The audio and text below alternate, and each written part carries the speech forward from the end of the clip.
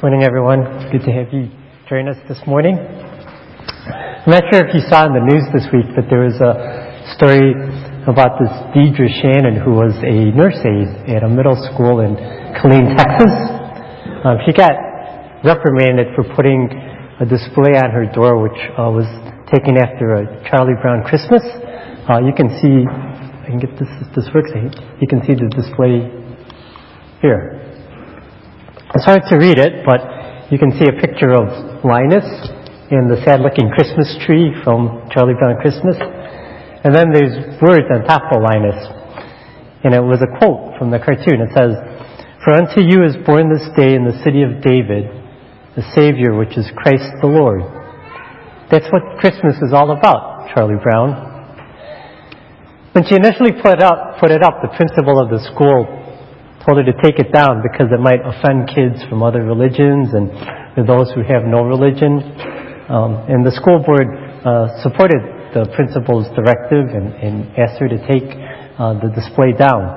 But the Texas Attorney General, Ken Paxton, filed a lawsuit on Shannon's behalf, saying the decision misinterpreted the state's what are known as the Merry Christmas laws, and also violated her rights under the Texas Constitution. The suit claimed quoting a statement from a cartoon character that happens to include portions of a Bible verse is not sufficient to qualify as encouragement to adhere to the Christian religion. And a judge last week ruled on Shannon's behalf and said that the poster could be displayed as long as she added one more line on the top in big letters, which was Miss Shannon's Christmas message. And the school board agreed to support the decision, as it says it was more in line with their policy. And she was able to put the display back up on last Friday, which happened to be the last day of school for the semester for that school district. The Paxton commented, "Neither faculty nor students shed their constitutional rights when they step inside the schoolhouse door. The law, in fact, encourages school districts to take an inclusive approach to religious and secular celebrations that are both respectful and accepting of different viewpoints. Religious discrimination towards Christians has become a holiday tradition of sorts among certain groups. I'm glad to see that the court broke through and recognized that a commitment to diversity means protecting everyone's individual religious expression." So, I trust all of you have seen Charlie Brown Christmas, the cartoon. If not, it's a classic. You're missing out. Go rent it. Go watch it on YouTube. It's short and it's great. Interestingly enough, when it was first shown, a Charlie Brown Christmas was actually expected to be a disaster. Even Charles Schulz, who is the creator of Peanuts, admitted that he was probably the only person who could have gotten a Charlie Brown Christmas made due to his popularity. He said television executives hated it. It was criticized as being too religious. The executive producer, Lee Mendelson, and Phil Melendez, the lead animator, they had a discussion with Charles Schulz, in particular over Schultz's insistence of including this New Testament scripture reading in the cartoon. Mendelson and Melendez both voiced their concern about the reading, with Melendez telling Schulz, "It's very dangerous for us to start talking about religion now." Schulz answered him by saying, "Bill, if we don't, who will?" In our society today, many people would like to keep talk about God out of Christmas. In our being politically correct, we're afraid of people being offended. But we're going to see from our passage this morning that one way or the other, God is going to be in the picture. During the Christmas season, we're reminded of many verses which relate to the birth of Jesus. You just heard in our scripture reading this morning, Emily read the prophetic one in Isaiah 9. And there's also the other very popular one in Isaiah 7. The virgin will conceive and give birth to a son, and will call him Emmanuel. You come across these verses, quite often during the Advent season, but they're usually just read in standalone verses. So I thought it it'd be, very good and important to go over these chapters to fully understand the context of, when they were said, why they were written, so we can get a better understanding of the proper meaning of these verses. So to start, the events described in these chapters take place around 735 BC. Israel at the time was divided into two kingdoms, the northern kingdom Israel and the southern kingdom Judah. Isaiah in his book is addressing the southern kingdom, and we're going to see that it's a very somber situation for them. If you have your Bible still open, flip it back a couple chapters to chapter 7 and keep them open because we're going to be referencing these chapters a lot. Look at the first two verses of Isaiah chapter 7. When Ahaz, son of Jotham, the son of Uzziah, was king of Judah, King Rezin of Aram and Pekah, son of Remaliah, king of Israel, marched up to fight against Jerusalem, which was in Judah, but they could not overpower it. Now the house of David, which was Judah, was told, Aram has allied itself with Ephraim, which was Israel. So the hearts of Ahaz and his people were shaken, as the trees of the forest are shaken by the wind. So we first learned from this passage that King Ahaz was king of Judah at the time. Jotham was his father, and Uzziah was his grandfather. And as described in 2 Kings, Jotham and Uzziah were actually pretty good kings. They were quoted as doing what was right in the eyes of the Lord. But not so much for Ahaz. In 2 Kings 16, he was described as a wicked king. He even sacrificed his son to a pagan god. He did evil in the eyes of the Lord and led the people astray to worship false gods. In Isaiah 7, in these two verses, we also learned that the countries of Aram and Israel were coming to attack Judah. And it says in verse 2, Ahaz and the people were afraid. We're not sure why Aram and Israel decided to attack Judah. It's possible that they wanted Judah to join an alliance with them, but we don't know for certain. We're told in verses 5 to 6 that they wanted to depose of Ahaz and replace him with someone else. Verse 5 says, Aram, Ephraim, and Remaliah's son have plotted your ruin, saying, let us invade Judah, let us tear it apart and divide it among ourselves and make the son of Tabeel king over it. So once again, it was a pretty sad situation for Ahaz in Judah. But God sends the prophet Isaiah to deliver a message through Ahaz. Verses 7 to 9. Yet this is what the sovereign Lord says.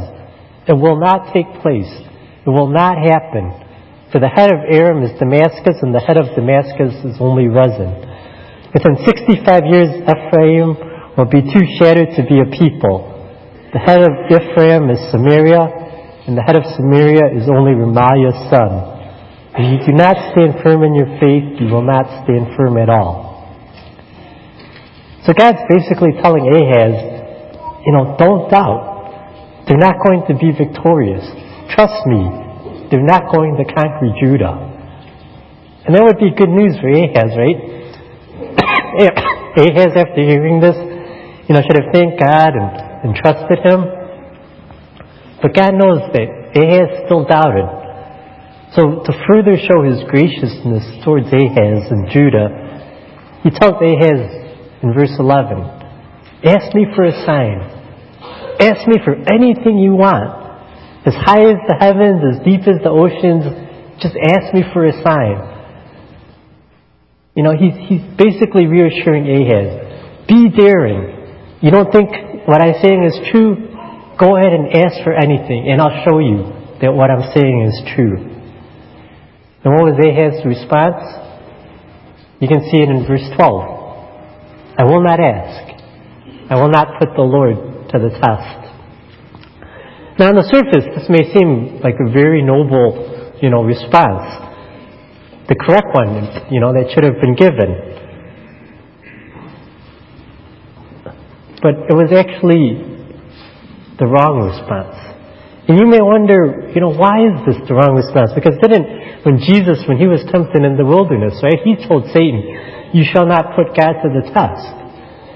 So it seems that Ahaz was kind of doing what was right, but yet it was the wrong response.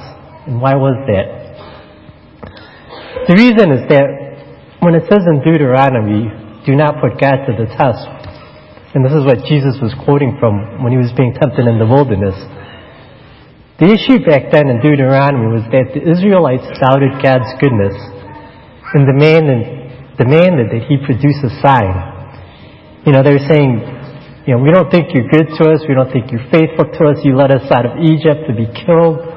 Give us a sign that shows that you're good to us.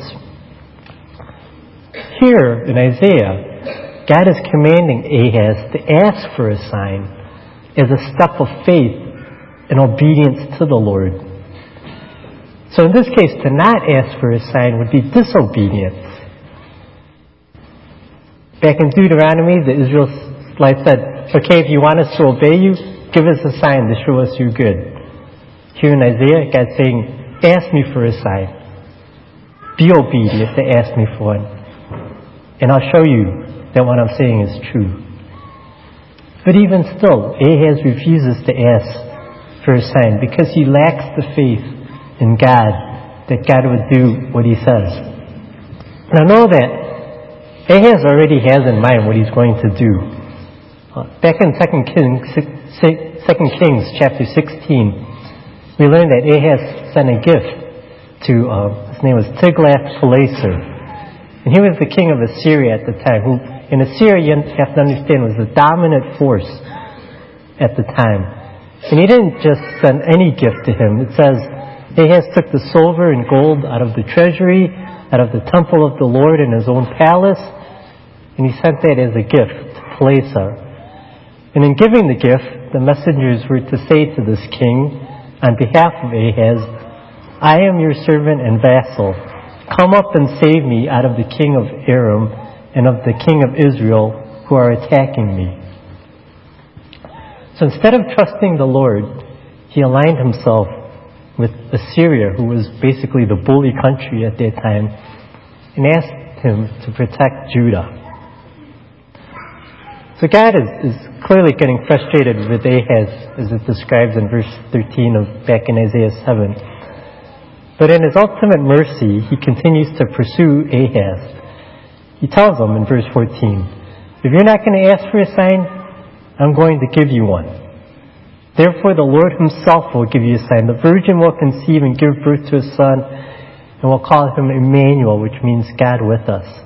He will be eating curds and honey when he knows enough to reject the wrong and the right, and choose the right. For before the boy knows enough to reject the wrong and choose the right, the land of the two kings you dread will be laid waste. The Lord will bring on you and your people and on the house of your father a time unlike any since Ephraim broke away from Judah. He will bring the king of Assyria. So you read this and what is he talking about? So in reading this passage in context, understand that this passage has a double fulfillment. One for Ahaz's time, and then one for the time when Jesus came. For Ahaz's time, Isaiah is saying that a child is going to be conceived and is going to be a sign to Ahaz. Ahaz has chosen to align himself with the king of Assyria. And as a result, before this child is old enough to know right from wrong, Aram and Israel will be decimated. But consequences will come when you call on your worst enemy for help. And just like Stalin found this out when he chose to align himself with Nazi Germany and sign a non-aggression pact with them, but then Germany turned on Russia and attacked them. So the Assyrians were turned on Judah. And as a result, like it says in 7:14, when the child is old enough to know right from wrong, traditionally about age 12, the boy will be eating curds and honey. And what's being said here is that Judah will be so decimated that those who survive will have to scrounge for wild honey for food. And even though a few wild goats and cattle will remain, there'll be so few people remaining that they can eat the curds produced by the few cattle and goats that can give milk. So I don't want to get into this too deeply. We don't have time, but at the beginning of Isaiah 8, Isaiah did have a child. Assyria did indeed defeat Aram, killing her king, and Assyria then conquered Israel. In 722 BC, all Israel was sent to exile by the Assyrians. But then, what was said in 714 was true. Assyria turned on Judah when Ahaz's son was king and conquered Judah. He took all the wealth Judah had remaining, even having the gold stripped from the doors and doorposts of the temple. So they just, looted and decimated Judah. And so like it says, the few who survived had to scrounge for wild honey and curds. And so the first fulfillment of the sign was not a positive one for Judah. God was with them, Emmanuel, but they had chosen to leave God out of the equation. Because Ahaz trusted in Assyria instead of the God who was with them, they would discover that God would bring against them the very thing that they trusted in. That's what the first part of Isaiah 8 talks about. You can see it in verses 6 to 7. Because this people has rejected the gently flowing waters of Shiloh, which were symbolizing the Lord, and rejoices over Rezin and the son of Remaliah, therefore the Lord is about to bring against them the mighty flood waters of the river, the king of Assyria with all his pomp. It will overflow all its channels, run over all its bands, and sweep into Judah, swirling over it, passing through it and reaching up to the neck. Its outspring wings will cover the breadth of your land, O Emmanuel, or God with us. This is what happens when the king of Judah, Ahaz, chooses to ignore or go against Emmanuel, the God who was with them. But then God does something totally amazing. At the beginning of the passage that Emily read earlier, he tells Isaiah that even though the situation looks bleak, even though Judah is suffering the consequences of turning its back on the Lord, there's hope. Verse 12, do not call conspiracy what these people call conspiracy. Do not fear what they fear, and do not dread it. Why? Because he's going to do something even greater. He's going to bring salvation. And this is what we get into chapter 9 of verse 1. Nevertheless, there will be no more gloom for those who were in distress. In the past, he humbled the land of Zebulun and the land of Naphtali, which, by the way, were the first towns that Assyria conquered when they came to invade Judah.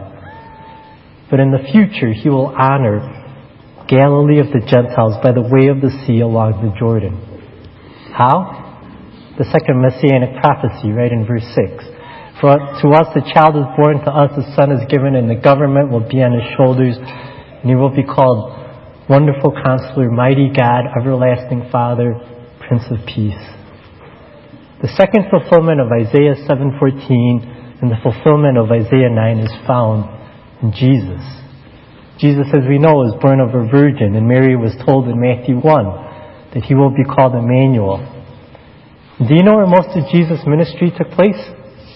Galilee. This is the area where he turned water into wine. He gave the Sermon on the Mount. He fed the 5,000. He performed other healing miracles.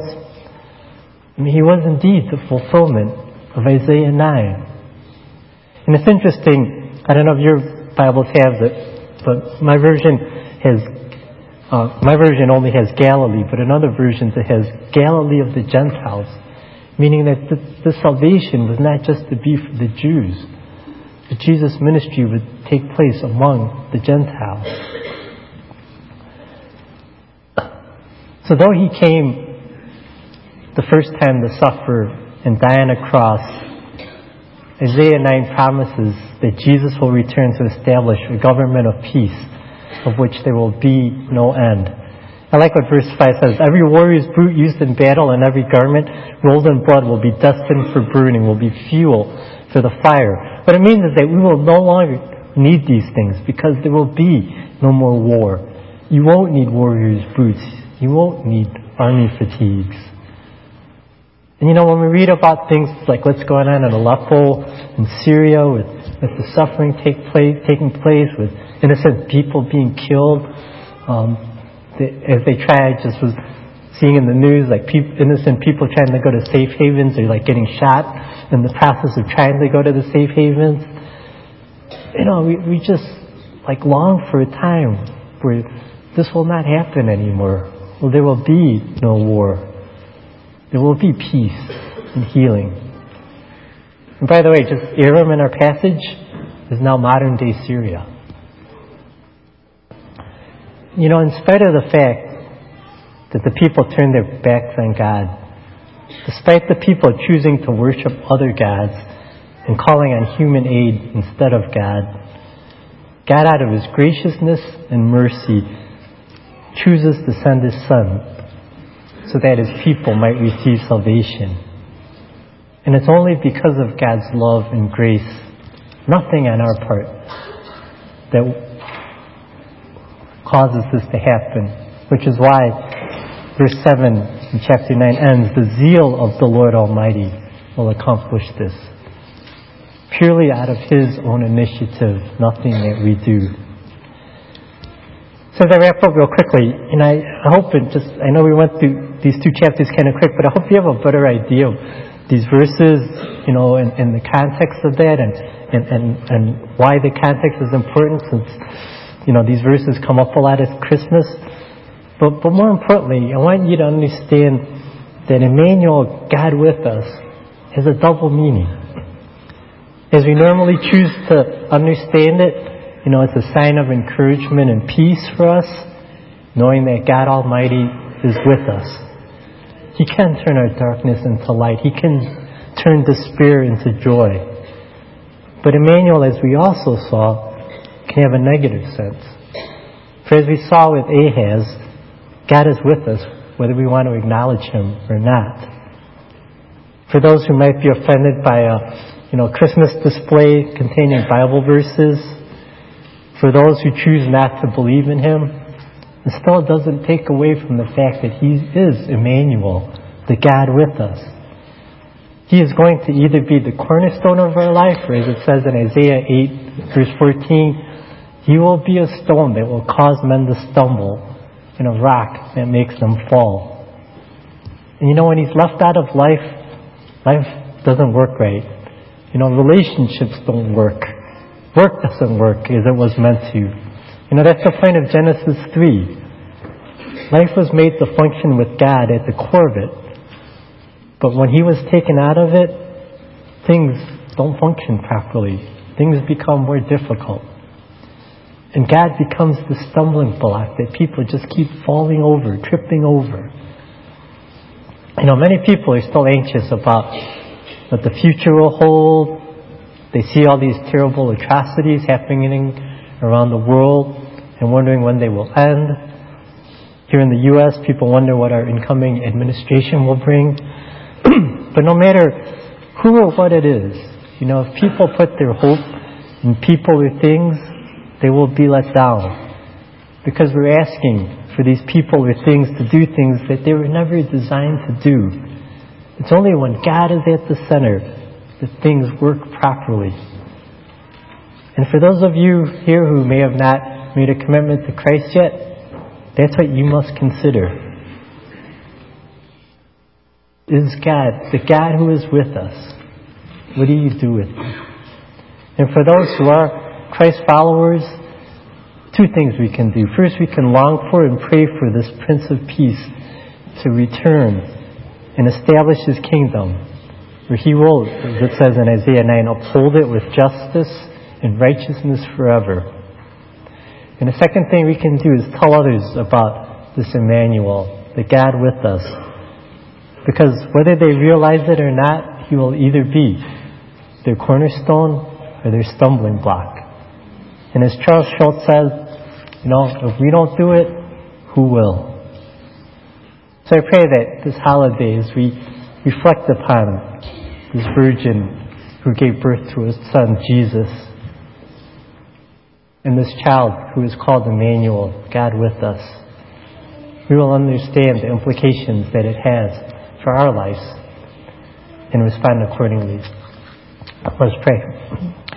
Father, we thank you that out of your zeal, out of your great love for us,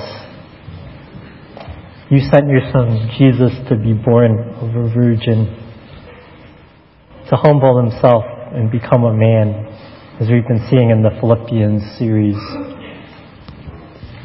and to be obedient to even death on a cross. And we thank you that because of that, we can be reconciled in our relationship with you. We can receive salvation. And Lord, we do long for the time when you will come again to bring about a kingdom of peace, because you are the Prince of Peace. We pray, Lord, that you will come and reign and restore your rule. And for us as your followers, Lord, until that time comes, may we pray expectantly for that, and may we share the good news of Emmanuel, the God with us, to others who may not know you yet. And I pray all these things in Jesus' name. Amen.